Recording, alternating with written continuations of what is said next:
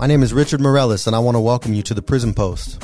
This is your podcast for conversations surrounding the need to reform prisons from the perspective of formerly incarcerated people, community members, and leaders in the restorative justice movement. The Prison Post will feature an episode every Wednesday with people who are in the fight to restore lives and heal communities.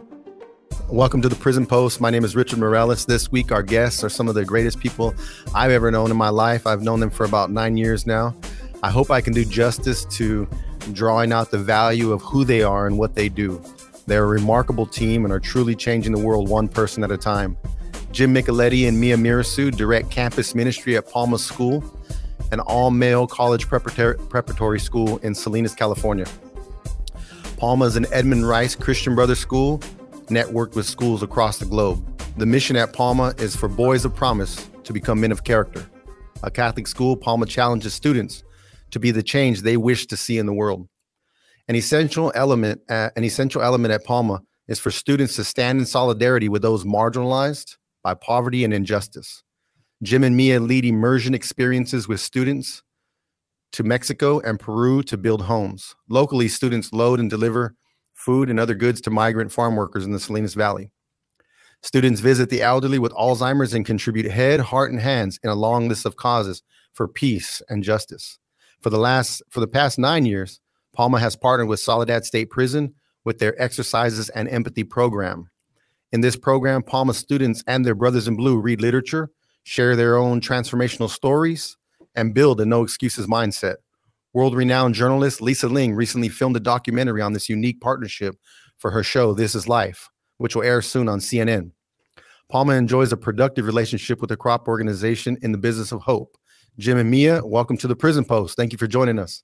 Thank you, Richard. Thank you. It's really a pleasure. All right. Thank you. Now, normally, I'm not the only host here. We have my co-host, Jason Bryan, as well. And he couldn't make it this morning because obviously his wife, well, it's not too obvious to our audience, but to you two, you know that his wife has been in labor this evening. And this morning, she gave birth to a beautiful boy, Tristan Kobe Bryant. And normally I'll be able to post it to the screen, but I'll have to do it a little bit later. Let me see if I can show it here. Oh my gosh. There he is. Congrats, Wow, Jason. And what Sandy. a blessing. That's great. That's awesome. Yep. Great way to start. Thank you. That was them just literally like 2 hours ago. Wow. So we want to welcome Tristan Kobe Bryant to the world. We're ecstatic. Brother Jason was incarcerated for over 20 years, and to come out and have his second child is just nothing short of a miracle. Awesome. That's a great way to start. Wow. Need a little more light in this world today. Just got it. Oh, for sure. So congratulations, Jason and Sandy. Congratulations. Can't We're wait. happy little Jax has a big brother now. Yeah, that's right. What a cute kid. You guys know Jason well. We'll talk about some of the ways that you were able to build a relationship with Jason, and I just mentioned a little bit in your bio about Lisa Ling and how the three of you happened to connect in a way that was truly unprecedented in the state of California. But Jim, I know you love quotes, and you've probably shared so many of them that Mia is probably tired of hearing some of them. But Okay. there's no. Never get tired. No. Jim was the guy who got me into keeping a book like this everywhere I go, so I could write down notes. You got a few of those handy? Oh, you too, huh? Okay. Books. Yep. Always got to be ready to take down a note, a quote, some type of memorable experience. And anyways, yeah. But I know you love quotes. There's a famous John C. Maxwell quote. He says, "It takes teamwork to make the dream work." Amen. And I know that you guys are one of the best teams that I've ever come to know in my life. And I wanted to know a little bit of the background there. Would you be willing to share with our audience? Our audience is largely made up of the loved ones of the incarcerated, family and friends who care about restorative justice. And how did you guys first come to start working together? And what's a little bit of your background story? Well, thank you for that. What a great introduction, too. I really appreciate that. And of course, what a great way to begin with Jason. You know, Jason Bryant, he often says, I experience you. When he talks about people, he says, I experience you. And we like to think of all people as an experience, right? All people are sacred. And it's good to know that the carceral population and people dealing with mass incarceration, that we stand with them right now in this broadcast here. So thank you for that. But I'll let Mia, and oh, by the way, we do have masks.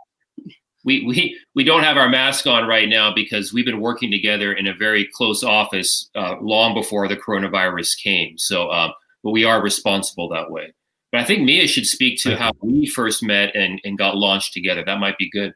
Okay. For sure. Mia. It started when my middle son was, I think, a sophomore at Palma, and came home and said that, hey, I have an opportunity to go to Peru. And so my husband and I were like, oh, okay. And through that process of trying to do fundraising for the students to get there, I met Jim. And we just I offered one day, hey, do you need some help? And he was like, yes, that'd be great. So I started to volunteer, a day here, a day there. And then the volunteer turned into a couple paid days.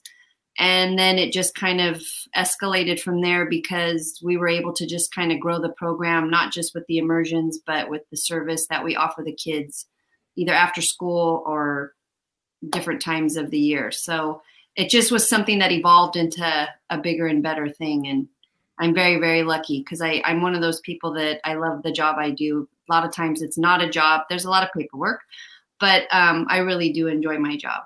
I'm very, very grateful. I noticed that some of the things that you shared in some of our back and forth before this conversation was that you had 3 sons actually attend Palma, and it was there at Palma that you found your vision, you found your passion.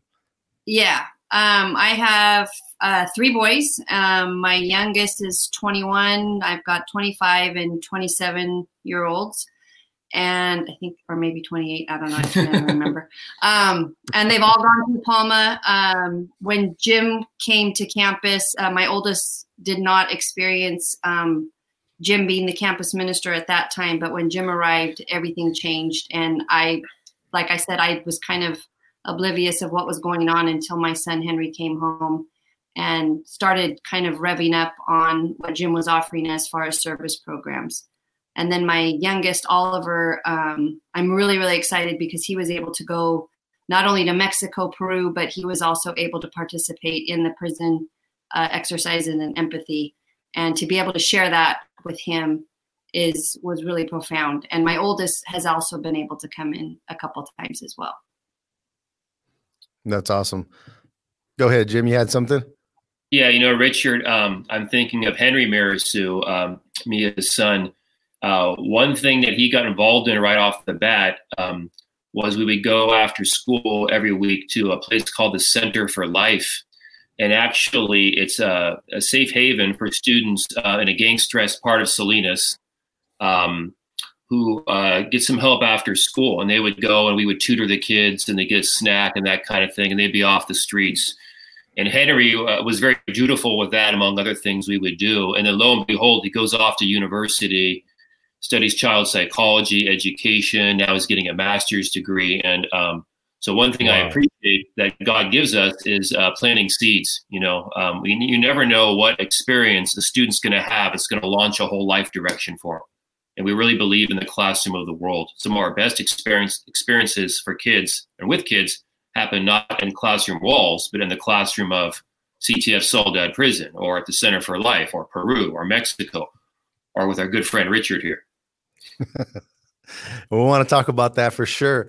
But I noticed that you shared the immersion experiences, and someone once said that you can always tell what someone's vision is by looking at their actions. So when I hear that the actions of Palma School and some of the service work that you guys have been a part of, to travel to Peru, to take students to Peru, to take students to Mexico, and to visit patients with Alzheimer's disease, to feed farm workers in the Salinas Valley, and just all those things. But speak to the immersion experiences. What are those, and how did that first start? Do you want to go? Go ahead. Okay, thank you. Well, immersion, first of all, we like to call it immersion. There's a language of mission, and mission is fine. And to be a missionary, we understand that. But sometimes mission or campus ministry even carries the connotation of we have it and we're going to give it to those poor people who don't have it. And that's antithetical to kind of who we are and what we believe. Immersion seems to capture the idea better of taking people out of their comfort zones and taking them to the developing world, which sometimes might even be just across the street or a different part of town, right? An experience far different from their own, and walk with the people. It's not service to so much as doing with. So when we go to Mexico and Peru, the solidarity piece really is building with families and getting to know families. And, we're trying to build relationships as much as we are as home. People definitely need homes. They need the dignity of space. We get that. But the greater dignity is being heard and standing with people as equals. And so it's really important in Mexico and Peru that the families are involved in the construction. So when we're hammering or nailing, we want the families there involved. We don't want them standing off. We want to do for people. We want to do with people. It's really about that piece. That sounds amazing. What was some of your most memorable experiences of working with families in that way? Oh gosh, so many. Do you want to start? I knew that was going to come. I don't really have a one specific, but my favorite part of the immersions, because we've been to Peru, I believe, 7 times, and Mexico 8 or 9 times. And for me, my favorite part is always the reflection at the end of the day, because that's where you really get to see and hear what the students have experienced. And I always learn from them, because you're seeing it through a different set of eyes, ears, smells. They talk about everything that they discovered that day. And it's really a transformation that I'm very grateful I get to witness. And then to see them grow and appreciate everything around them when they come home, as well as appreciating these new relationships that they've made with these families. And most of the families that we've come encounter with, whether it is Mexico or Peru, when we go back, we always reconnect with them. Wow. And so it's an ongoing relationship, which is wonderful. Yeah, definitely. There's another quote that says, people don't care how much you know unless they know how much you care. Yeah. And even though they may be different barriers through at times, but the greatest barrier, in my opinion, that breaks down all walls that separate is love.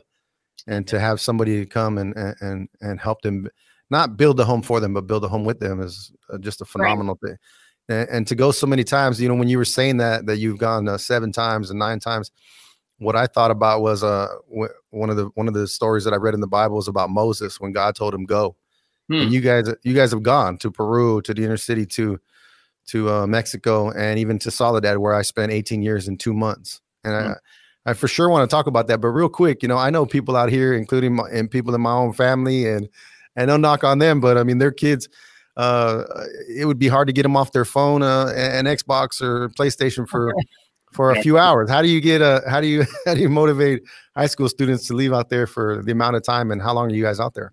Well, we do take their phones when they get there. When they get there, tech-free zone, man. We park that stuff. But I think, Richard, having been at this for a while and having been humbled and having fallen down a lot, we learn from our falling down. We kind of fall up in the world, right? We learn from those lessons. And I think in terms of, it's kind of evangelization, really, is like how we kind of win people to this idea of advocacy and love of others and love of neighbor. We do it the same way you're doing it right now, is I think through a smile and through joy. There's so many really profound moments of deep joy. And I would say joy over happiness. Joy implies something different. It's got more staying power. And that's what we hear from the kids who go, the kids who park their technology and give human beings face-to-face a chance and hear their stories. They walk away transformed. And there's a deeper kind of heart smile that stays with them because of that. And they're more likely when they're back in their hometowns, when they see the person homeless asking for help, they're more likely to engage the person. Whether or not you give the money, that's your choice. That's fine. I get that. But at least engage the person with a smile and recognize the person's humanity and hear that person's story, right? It's the silence, no conspiracies of silence that get people in trouble. I I did want to tell one quick story, if I can, about Peru. Sure. It's nothing but a story gathering event. So many things happen that are so profound and transformational. But for me, we were in a very poor area called Hicamarca. People there are literally dirt poor.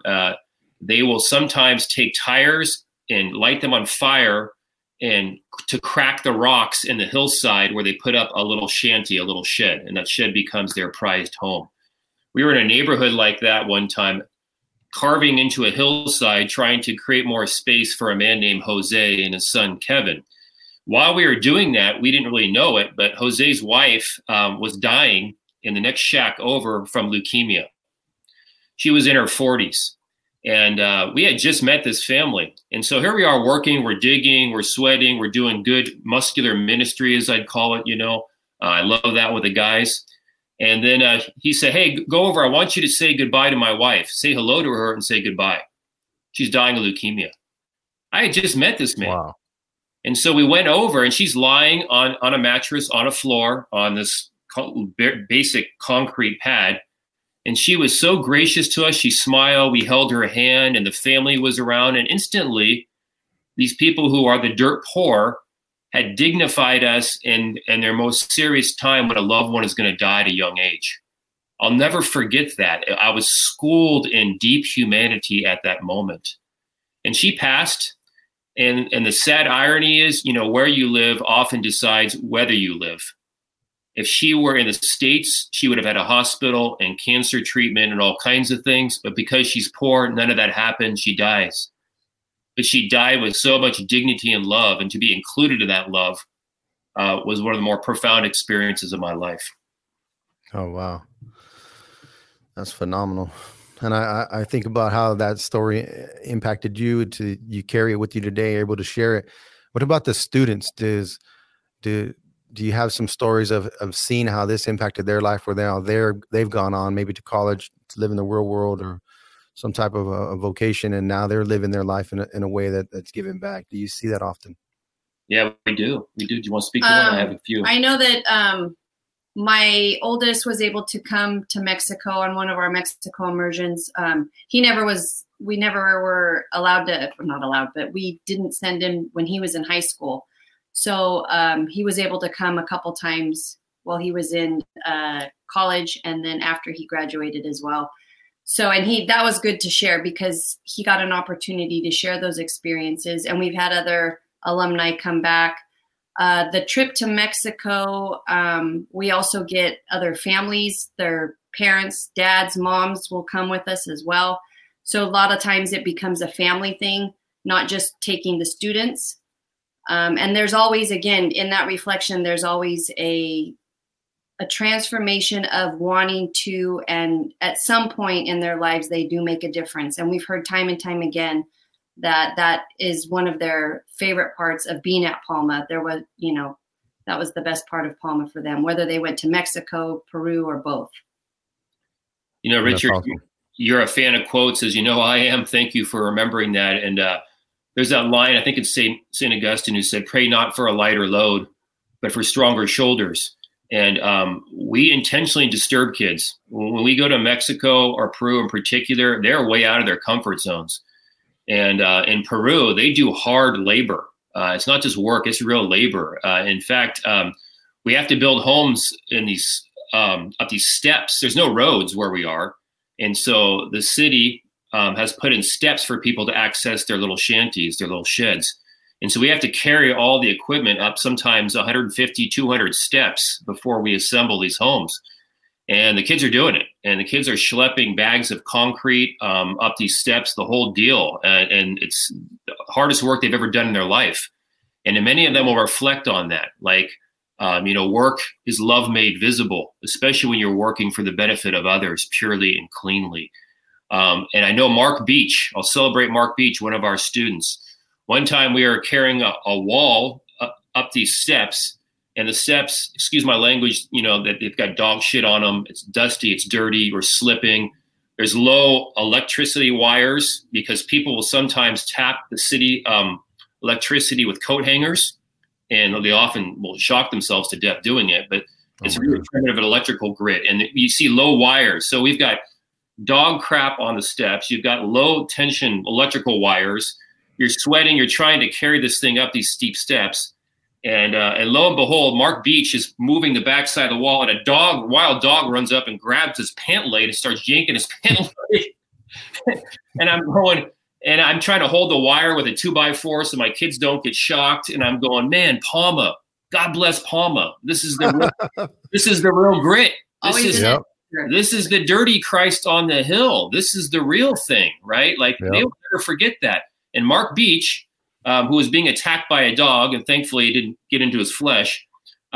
Next thing you know, he goes to Notre Dame University, and he's off to Africa, doing work there, working with the poor. He climbs Kilimanjaro. He goes off to Israel, and his life's on a permanent kind of adventure, trying to elevate humanity. And I want to think, again, by the grace of God and the goodness of this Palma School vision we've been blessed to be a part of, that seed was planted there, right? Oh, yeah. Steps. Definitely. There's a verse also that says, one man plants, another waters, but God brings the increase. You know, in the restorative justice movement, we hear that the term, the school to prison pipeline. And it seems like at Palma School, based on my experience with you guys and the stories that you guys created something really special there that could be carried over to other schools. You know, it seems like there's a school to college pipeline going on there. So what types of things you've talked about, you know, the service ministry aspect, and that seems to have a lasting impact. But what are the types of things is Palma doing to cultivate students going to college instead of into the lifestyle, sort of like I did, culminating with prison term, the drugs, violence? How are you guys getting a hold of them in a different way than some of the other schools? I would say, you know, it's really important at Palma that we are intentional about every student knowing his worth. Every boy at our campus counts, and we show that continually with handshakes, and we insist on handshakes, and we insist on a good handshake. I like to call it a culture of handshake. And obviously, we've been very challenged by social distancing, because everything at Palma School is designed really to smash social distancing. You know, we gather in our chapel in prayer, and the guys, you know, exchange signs of peace. Again, we encourage guys, sit up straight, square shoulders, be confident, listen. And the expectation is one of respect. And know that you are created in the image and the likeness of a God who is love, who has gifted you with great promise. And so find out what your unique contribution to the world is going to be, and know how powerful that is. And I think a lot of character education boils down to young men, particularly at our school, because we're all guys, but I would say the same of young women, is knowing, find the God light within you. You have something special to give that's powerful and good and pure. Realize that about yourself. We see that in you, and we're going to see it in you until you see it in yourself. We're going to see it in you until you see it in yourself. I think that's kind of the essence of character education, if I'm reading it right, which is very important to us at Palma. Yeah, I think about a book that I read about the life of a former NFL defensive lineman called Season of Life. It was about a man. I've shared a little bit of his story with you, Joe Ehrman. Mm-hmm. And he said that, you know, a lot of us are growing up, and I can relate to this. We were taught something the opposite of what you were sharing right now. And it was, you know, that statement, that a statement that shapes so many boys in America, which is be a man. And it's never defined. It's never defined. Well, what you get when you get from that statement is, you know, men don't cry, suck it up, don't be soft, don't be a sissy, don't be this, don't be that. It's always framed around a don't, but it's not framed around a do. And I think in so many ways we try to live up to this false idea of what it means to be a man. But it seems to be going on in Palma there, based on the results of Transformed Lives, is they're getting a true idea of what it means to be a man. Joe Ehrman lined it out in several ways. He says, what does it mean to be a man? It speaks to how you live and how you love, your character and your love. And then he says, and beyond that, living for a cause that's bigger than yourself. Yeah. And you're connecting them to causes that are bigger than themselves in their local community, in other countries. And I think that does something special. You know, so many more need that. And I think other schools could adopt it. You know, it doesn't have to be all about funds, but there could be other ways besides it could be volunteer. Right. Yeah, Richard, you know, you and your brothers, particularly when we were inside and engaged a lot, and I heard you speak inside CTF Soledad, and you would quote Ehrman, and you would talk about toxic masculinity. And, you know, Ehrman's big on the 3 Bs of the other side. The downside is pulling on men, saying it's all about the billfold, the bedroom, and the ball field, right? The billfold, the bedroom, and the ball field. If you succeed in those things, then you're going to be that real man. You're going to be a man, right? Right. And those come up empty. You can't target your life on that and feel like you're going to have any meaningful purpose, right? Yeah, I think your man Ehrman is one of those prominent voices in character education that we need more of in education entire, for sure. Yeah, I think as young men, there's something he talks about that we do. We compare and compete, and compare. You know, like you said, the billfold, compare the ball. Who's a better athlete? And you can be a better athlete, but that doesn't make you a better man. You know, right. You can have more money, but that doesn't make you a better man. So I've seen. Go ahead, Mia. So I was just saying that you're compare and compete, but the compassion part is missing. Right. Exactly. So we need to build up that compassion aspect, and you guys do that through your program called Exercises in Empathy. And I like to share that one of the books that impacted me the most while I was incarcerated for 21 years was a book called The Criminal Personality. And what it said is that when people are committing crimes, they're cutting off empathy. And it's very, I don't think it ever happens that if you're empathizing with someone, you're not committing a crime against them. You're not robbing from someone. You're not taking from someone, because, you know, Jim, you know, everyone knows the definition of empathy, which is putting yourself in another person's shoes and experiencing what they're experiencing. But I remember you sharing another definition is your pain in my heart. Your pain in my heart. If I was going to take something from a store, steal from a store, rob somebody, if I considered in that moment what it would cause them and the ripple effect that it would have on the store, the clerk, on other people's lives and their family, the long-term effects, I wouldn't do it. And so we cut off empathy. But like you said, putting compassion into these young men, how do you do that? You open up the channel of empathy. So would you talk about how, Mia, at first, when did you guys start going into Soledad State Prison, also known as Correctional Training Facility, Facility C, to do your Exercises in Empathy program? What's the story? How did you guys come up with that? We were kind of tipped off by our local mayor, Dennis Donahue, had got a hold of Jim and said there's a gentleman, was it Borla, Lieutenant Borla. And so we called him up and asked if we could come in, and I'll never forget that day. Walking into the gym, and there's, over 100 men in blue there, and we sat down and we talked, and we kind of came up. It was very organic of how it all happened. We came up with this program. Life Cycle was very welcoming to be a part of their program, and we sort of did a collaboration of going in, doing readings or writings or discussing quotes. It all based around literature. And we started going in, bringing in a few students. Every now and then some parents would show up. We'd bring in some staff members, community members, and it just continued to snowball from there.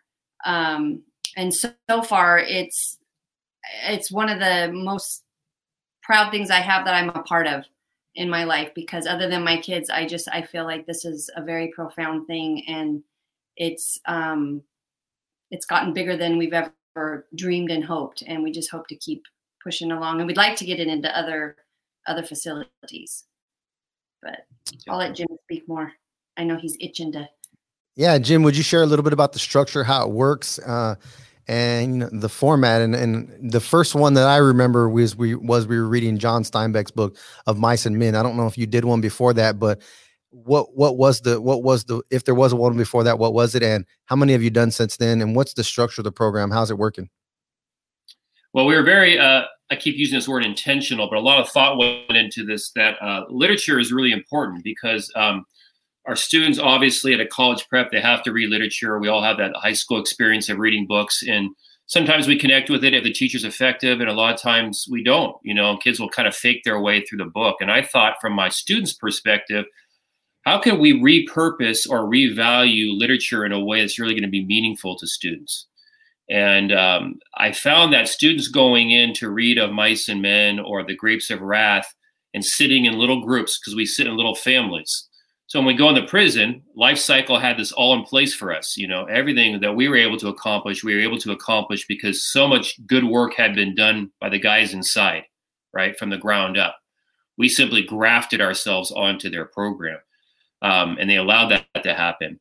But the literature was powerful. So we share a book and we break off into families, usually 8 to 10, maybe 12 people in a circle, and discuss questions based on that literature. And I saw the literature coming alive in a way it wouldn't in a classroom. And I can give you an example of that. One of the more profound moments I have from the prison that I will never forget is we were reading The Grapes of Wrath, Steinbeck's epic book, The Grapes of Wrath. And The Grapes of Wrath is about a parolee, right? Tom Joe gets out of McAllister State Penitentiary in Oklahoma. It's like the very beginning of the book. He's getting out of the pen and he's on the road with his family who are fleeing the Dust Bowl. Terrible drought comes in Oklahoma. The family has to pack up and go, and he's trying to get reunited with his family. And I remember we were reading about that early in the book, and a guy, one of our brothers in blue, stood up. We were talking about the drought and the Dust Bowl. And he said this, and this is something you would not hear in a high school or college English classroom. He said, you know, Tom, the Dust Bowl, the drought, all that. When I shot that guy in that other gang, I put his entire family in a drought for the rest of their lives. And I paused and I listened to that, and I looked at my students, and they were leaning in it in a way I typically do not see students lean in class. And what he was doing was he was teaching metaphor, the drought as a metaphor for something bigger than the physical event back then, right? We all find ourselves in drought at a time. And he was showing empathy. He was saying that he had gotten to the point in his rehabilitation where he was very aware of the impact of his crime on others. And for me as an educator, I thought, what a beautiful example of teaching empathy to other people, because you could see the emotion in his face when he was talking about putting their whole family in a drought, right? And I know the men inside, particularly in Life Cycle, Phoenix Alliance, I can name a lot of programs, and to go to board, they've got to write letters of contrition. They've got to sit down and pen and think hard and sincerely about the people they've hurt. I want our students to think hard about their impact on others and people they may be hurting they're not aware of, particularly when it comes to race, socioeconomics, class. You know, can you feel another person's pain in your heart? Are you willing to carry some of that? And can you carry it joyfully? That's the challenge, right? I was able to participate in some of the exercises, empathy, families and small groups. And I remember sitting there with 5 or 6 of my incarcerated brothers in blue and seeing that we probably had 200 or 300 years to life amongst us. And here we are sitting with 3 or 4 10th, 11th, 12th graders. And we're reading Of Mice and Men. I remember The Grapes of Wrath, and I remember that at the culmination of Grapes of Wrath, we were able to watch the movie in a big screen in the gym there. Something that I don't know if that had happened in 20 years in Soledad before, pulling down the dusty big screen and watching it in the gym, you know, and to be able to watch that with the students and people bringing in a popcorn and just you know, cheering and watching the movie and seeing how it related to our lives. But for me, it had a profound impact on empathy. Sitting in the group, I remember a young man named Kevin. He was in 10th grade, and we're reading this book together. And he is going in there with the express purpose of adding value to our lives. A 10th grader is going into the prison saying, I want to give to these guys something. Then they always say, we want to share something with you guys, but we got something out of your lives. Yes. And and I said, well, what do you want to do when you get older? You know, what do you want to do with your career? And he's like, international business. And that was something that I never heard of. The only international business I ever heard of was some nefarious type stuff. So, so I was really impressed, but I noticed that all the lifers amongst there, you know, on the main line, when you're on the everyday prison life, probably empathy isn't the go-to emotion to express on a daily basis. Empathy is something you want to, because of the toxic male environment, you want to not talk about emotions and feelings and all that. But once guys get amongst those students, something happens, and the community becomes the method of transformation, because they say, I don't want this young man to grow up like I did. I don't want him to think like I did. And so they begin to tap into their empathy, and something really profound happened at Soledad. So much so that you guys eventually caught the ear of Lisa Ling, and she came and did a story on it. I'd like to hear about that. But first, Jim or Mia, what was your experience of like Jason says, what was your experience? What was your experience of the students going in for the first time, or every time you guys go, when they go in, what they're thinking versus what they're thinking after that first one or the second one? I think a lot of times, because we usually ask them when they've gone in for the first time, like, what did you think? And a lot of times we hear, well, I was a little bit afraid. It was kind of scary. But the minute they get in those small circles, it just all falls. And it's one of those programs. And this is one of the things that we tried to express with Lisa Ling. Until you go in and experience, it's a very hard thing to explain.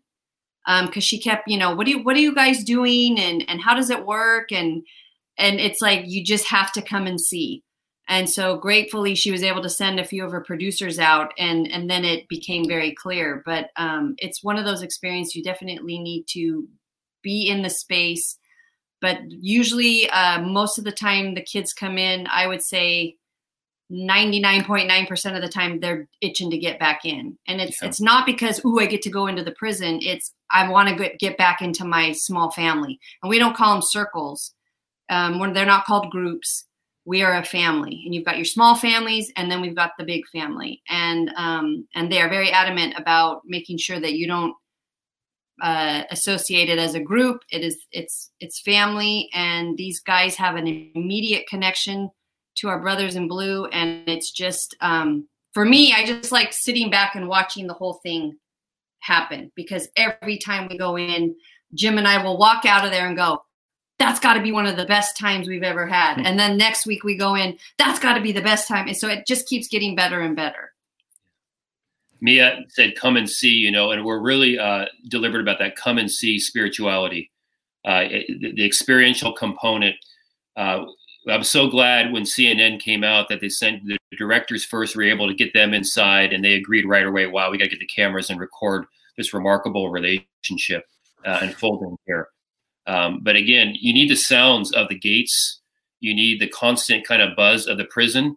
I don't need to tell you about the sounds of the prison, but there's this constant hum going on, right, of activity and feet shuffling in the hallway and all that. And I don't want to talk too much about it and take you back to a place you're done with. But there's definitely, a sensory thing going on there that kids need to tap into to really understand it. And I think a lot of education really kind of works that way. We read out of books, we talk about ideas in the classroom, but do people really kind of get the idea? There's so much to be learned by actually being there and being present, and particularly in an environment like that. And that's what we hear from kids too, like a lot of the students will say, just come, you got to come now. And they invite their parents, and they invite their friends. And now we've got, when we go in there, we have to say, well, we can't keep tax seeking in prison. We can't take 100 people in. And we're giving the warden a great problem. Hey, we got all these people who want to come in and learn, and build family. That's what we're talking about. It's really an emerging solidarity. And who would ever have thought that college prep and men, a lot of them serving life sentences, would have so much to say and learn from each other? Who would have thought that? That's so hopeful. Yes, it is. Jim, I think about some of the audience members maybe hearing this right now. It's like, man, I don't know if I would send my son into a prison. They have these ideas from the 80s of the Scared Straight programs and things like that certainly don't work. And exercises in empathy is the complete opposite, totally antithetical to anything like that. But would you talk about the young man who was so impacted that he ended up going on to Yale and studying political science? And you know who I'm talking about? Yeah, Nick and Tony, right? In fact, we know the Tony family well, brilliant parents, brilliant kids with huge hearts.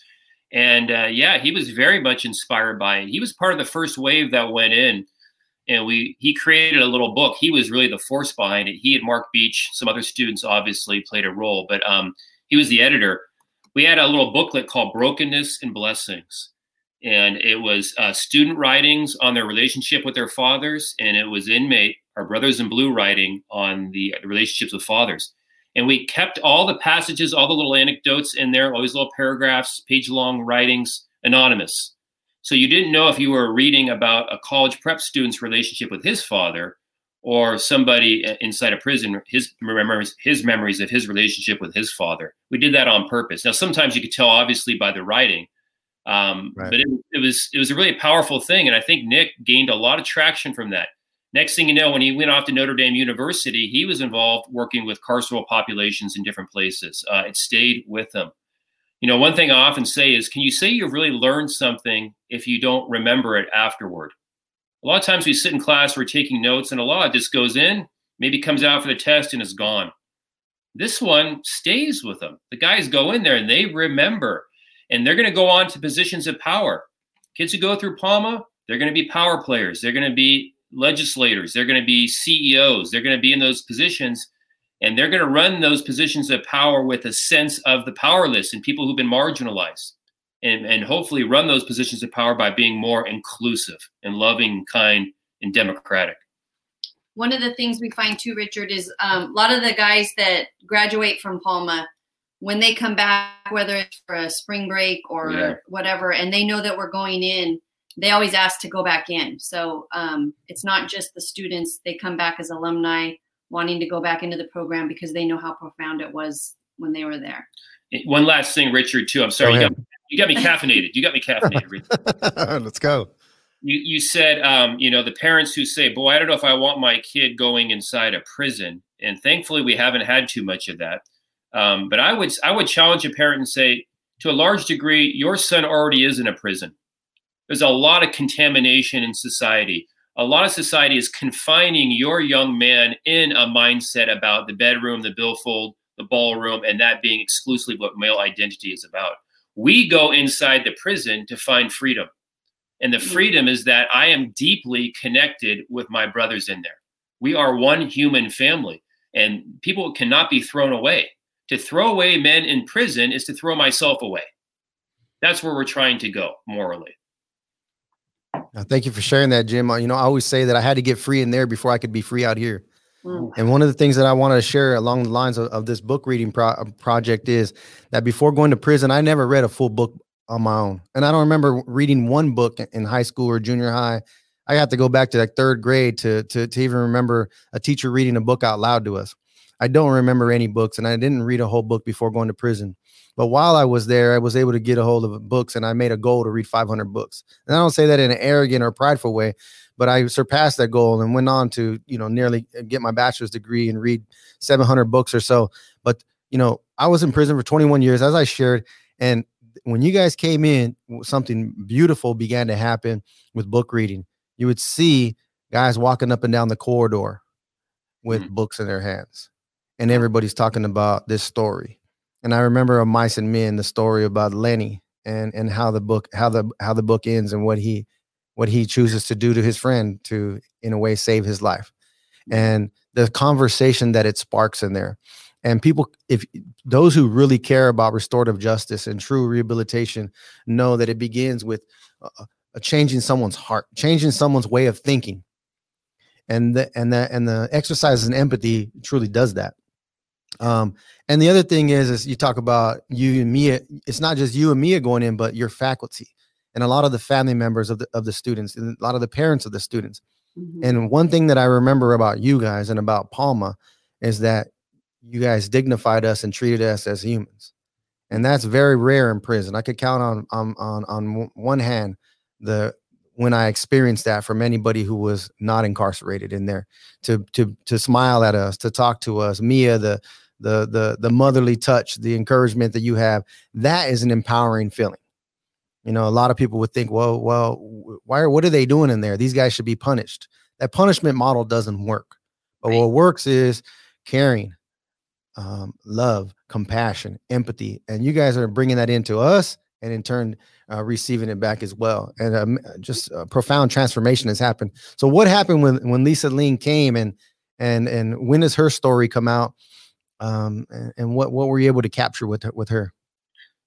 Lisa Ling is fierce. She's fierce compassion, and I was suspicious, Hollywood, you connect names, you think, it's glitter, it's prize, it's fluff, whatever.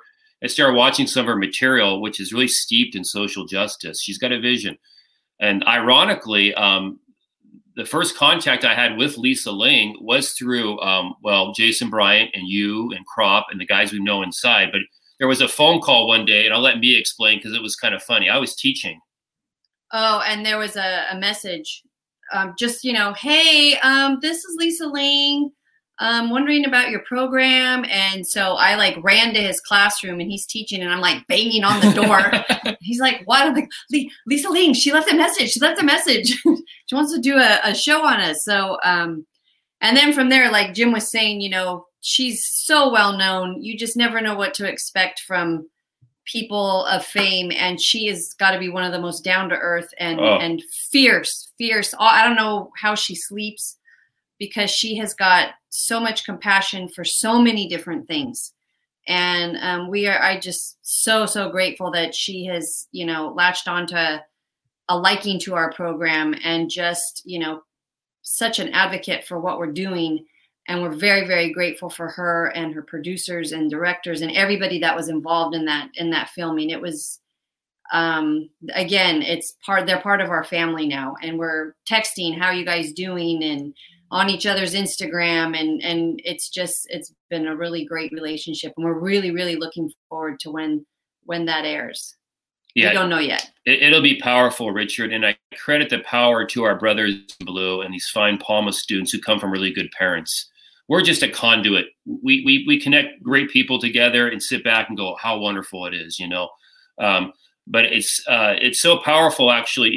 Lisa Ling said she went to her producers and was trying to maybe even get more time or a longer filming or whatever, because this one touched her uniquely. She's been very clear on that a number of times in front of camera, how powerful this was. So she's been in 14 different prisons. She's traveled around the world, visiting carceral populations to different places. But she says what happened there at CTF Soledad, what was recorded there was, like, for her, the event, very powerful. I can think of so many guys inside who gave her artwork and greeted her, and she was blown away by the environment. And you and Jason and Ted, and I can go on and on, James Willick. I can name so many of our brothers in blue who really created something special at CTF Soledad. We just pray it lasts and it grows, because it's peaceful, it's profound, it's rehabilitation, it's restorative justice at its finest, right? And all heart goes out to the men inside. I just hope they're given the voice and respect for the human beings they are, making amends in profound ways. Ted is my closest friend. Ted Gray, he's also the executive director of the Crop Organization. And Lisa Ling and her husband, Dr. Paul Song, went to visit him inside San Quentin before he was commuted by the governor. And he spent a good part of the visit sharing about Palma, the exercises in empathy, his co-defendant and brother, Jason Bryant. And she was intrigued. She started, like you said, with the students leaning in. She leaned in and she pursued the story. And she's come to know Jason, and part of the filming had to do with the life of Jason. Would you talk about how you were able to talk to the warden and this unprecedented thing of the warden allowing two guys in blue who are incarcerated to leave the prison to go speak at your school? Yeah, well, I give Mia a lot of credit. She's fierce too, and we met with Warden. Warden, to give him credit, he said, give me a challenge. And so he said, okay, here's our challenge, Warden. We want a couple of guys from this program out to come to Palma School and give a presentation in our chapel.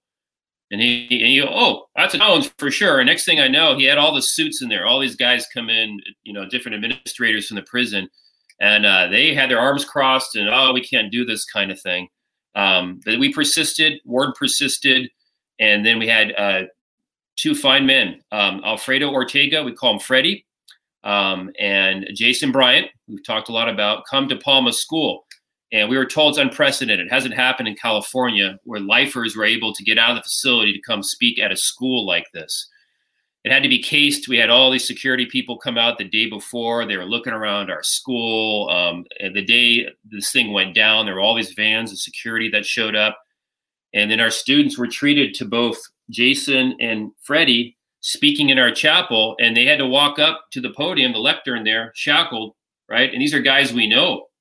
And these are guys our students had interacted with inside. And to see them shackled, that was hard. That was really hard, right? We know them as human beings. They came in like animals, shackled like that, and dragging their feet or whatnot with a look of fear on their face about all this. And it was a profound moment. They said profound things, right? And there's profound contrition too. You know, we work with, parents of murdered children. We have a relationship with Cheryl Ward, who lost her husband to murder. Her daughter was raped. She tells the story. She talks about forgiveness. She found it in her heart to forgive. You know, they're an essential piece of restorative justice too, that, they've experienced things that no heart should ever experience.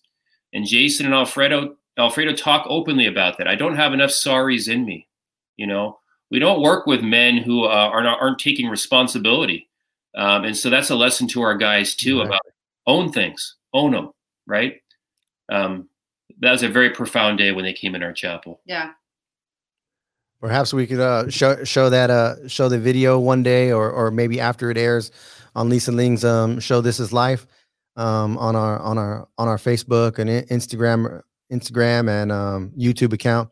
You can find the Prison Post on YouTube, and also on Facebook, the Prison Post, and Crop Organization on Instagram, and Creating Restorative Opportunities and Programs on Facebook. Jim, Mia, thank you for sharing. What's next for you, though? What's next for you? We know that we're partnering with you. The Prison Post is sponsored by the Crop Organization, and we have definitely a business collaboration going on in Hope. And so, what's next? What's the latest? The Zoom. Well, we're Zooming. We'll be Zooming inside, and this supposedly is unprecedented too. We'll actually have access to our brothers in blue inside on camera in a Zoom. A few of them to begin with, but hopefully that will grow. And so the idea is, if we can have, again, Classroom of the World, if we can have classroom experiences inside, if that can take off at CTF Soledad, maybe some of the other yards, and then go to some other institutions. Salinas Valley has already expressed some interest in that. And then maybe we take it up to San Quentin. I know they have some wonderful programs going on there right now, but we can expand. And the idea is to have the friendship and mentorship and all that going on with the men inside, with boys who are becoming men, right? And then we need to look into young women, right? Girls becoming women in the women facilities. It's not just Jim Crow, it's Jane Crow too, right? We got to look out for everybody. The other thing too is this book. I know you're familiar with this book because your name's on it, and you did not ask me to do this. You wouldn't do that. No way. Men Built for Others, though, this is an exceptional book. Richard, you had a hand in this. So many of the guys we know created this. They're telling their stories. Their stories about transformation. Their stories about hope, faith, and peace. I've used this in class, and the funds for this go to Palma School to help students stay at Palma School or enroll in Palma School who might not have the money. You guys set up an incredible scholarship there, a foundation based on the proceeds from this book. So we want to get this book out there too, Men Built for Others. And have other schools consider using it in their curriculum. I'm working with another college prep right now who might be using this in their theology classes. We like to see it at universities because they are those tales of transformation and empathy. I mean, if you want to talk about empathy, right, this is the book that gets us there. So I want to thank you, Richard, personally for your work on this, all of Crop. You guys are nothing but hope and love. And we're so thankful to be in relationship with you. Very much so. Thank you. And it was four of our five directors put the book together, Men Built for Others. You can find it on Amazon, and Jim's right, Mia's right, that 100% of the proceeds from the book go to fund a scholarship at Palma School. And lastly, I would like to just invite you guys back to share the miracles that have taken place, at least two of them, with Sion and his dad, Frank Green. And we come back and share the Men Built for Others scholarship story, the vision that started with Ted, of creating the scholarship, and us asking you if you would be willing to go to your administrators and to your deans and presidents and take a shot to believe on us to be able to raise money from inside of a prison to fund a scholarship. And it's a profound story, but I'd love to have you guys back, maybe with the Greens, to share the whole story. Thank you so much. So much to it. Thank you so much, Jim and Mia. This has been another episode of the Prison Post. We love you guys. Love you too, man. Love Thank you. Too. Thank you. Thanks, Richard. God bless. Thank you. God bless you. Thank you for listening to the Prison Post, a production of the Crop Organization.